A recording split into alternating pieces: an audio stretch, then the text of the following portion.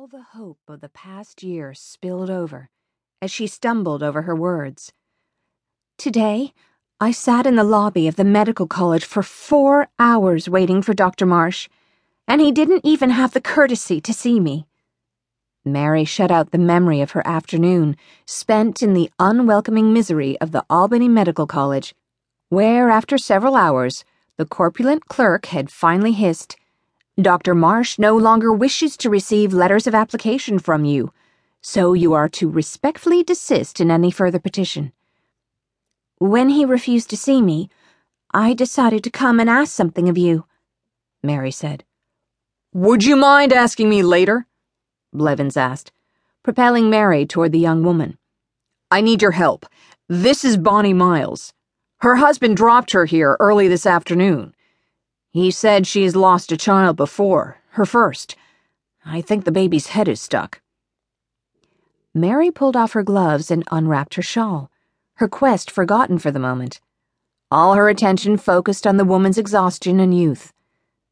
Bonnie was small-boned, tiny in all her features, too young, Mary thought. Perhaps 15, maybe 17. Her hips were too narrow, which might be the problem Dr. Blevins had encountered. "Have you been laboring long?" Mary asked. The doctor answered for her, speaking quickly and nervously. "She cannot say. Since the night, at least."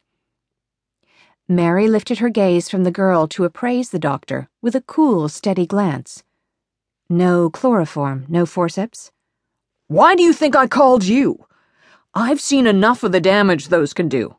I'm a surgeon, for God's sake, not a butcher. Please," the doctor said, "I need your help." Of late, surgeons had entered the obstetrics trade, but there had been too many mistakes to make him feel comfortable. He didn't like administering chloroform to ease the mother's pain, because babies ended up languishing in the womb, and doctors had to go hunting for them with forceps. Too many women had bled. Too many babies' skulls had been crushed. He would stick with the ailments of men, hatchet blows and factory burns. "You'll help me?" the girl asked. As Mary smoothed the blanket, she thought that the girl resembled Jenny, though she lacked Jenny's distinguishing clarity of skin.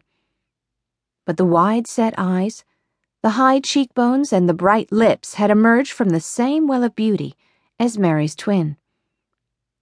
Once, when Mary was very young, she had asked her mother what twin meant, and her mother, who had understood the root of the question, had answered, "God does not give out his gifts equally, even to those who have shared a womb." "My last one died," Bonnie said, whispering, drawing Mary close to her, her face transforming from a feverish daze to one of grief. "I beg your pardon?" "The baby before this," Bonnie said, her eyes half closed. "I didn't know it was labor I was taken with, you see." The ignorance! It was exactly like Jenny. But Jenny's ignorance was something altogether different, a refusal to engage, to exert herself, a lack of curiosity. Outside, above the street clatter of carriages and vendors, came the hard clang of the fire bell and cries of, "On to the south!" Blevins rushed to the window and threw it open, as Mary whispered to Bonnie not to worry. The rising strains of a band joined the bugle, producing a festive off-tune march that beckoned like a piper. A swelling crowd hurried along the turnpike, shoulders and wool hats bent against the rain. In the distance, the flat pop of gunfire sounded. "You there! Hello? Can you give me the news?" Blevins cried. A man who had stopped to don an oilskin looked up, revealing a slick, battered face, pocked, the doctor was certain, at the ironworks where the spitting metal often scarred workers' faces. "Haven't you heard?" the man shouted. "The Carolinians fired on Fort Sumter." "Has Lincoln called for men?" the doctor asked, but the scarred man melted into the stream of revelers, pushing down the muddy turnpike toward the music as if something were reeling them in. James Blevins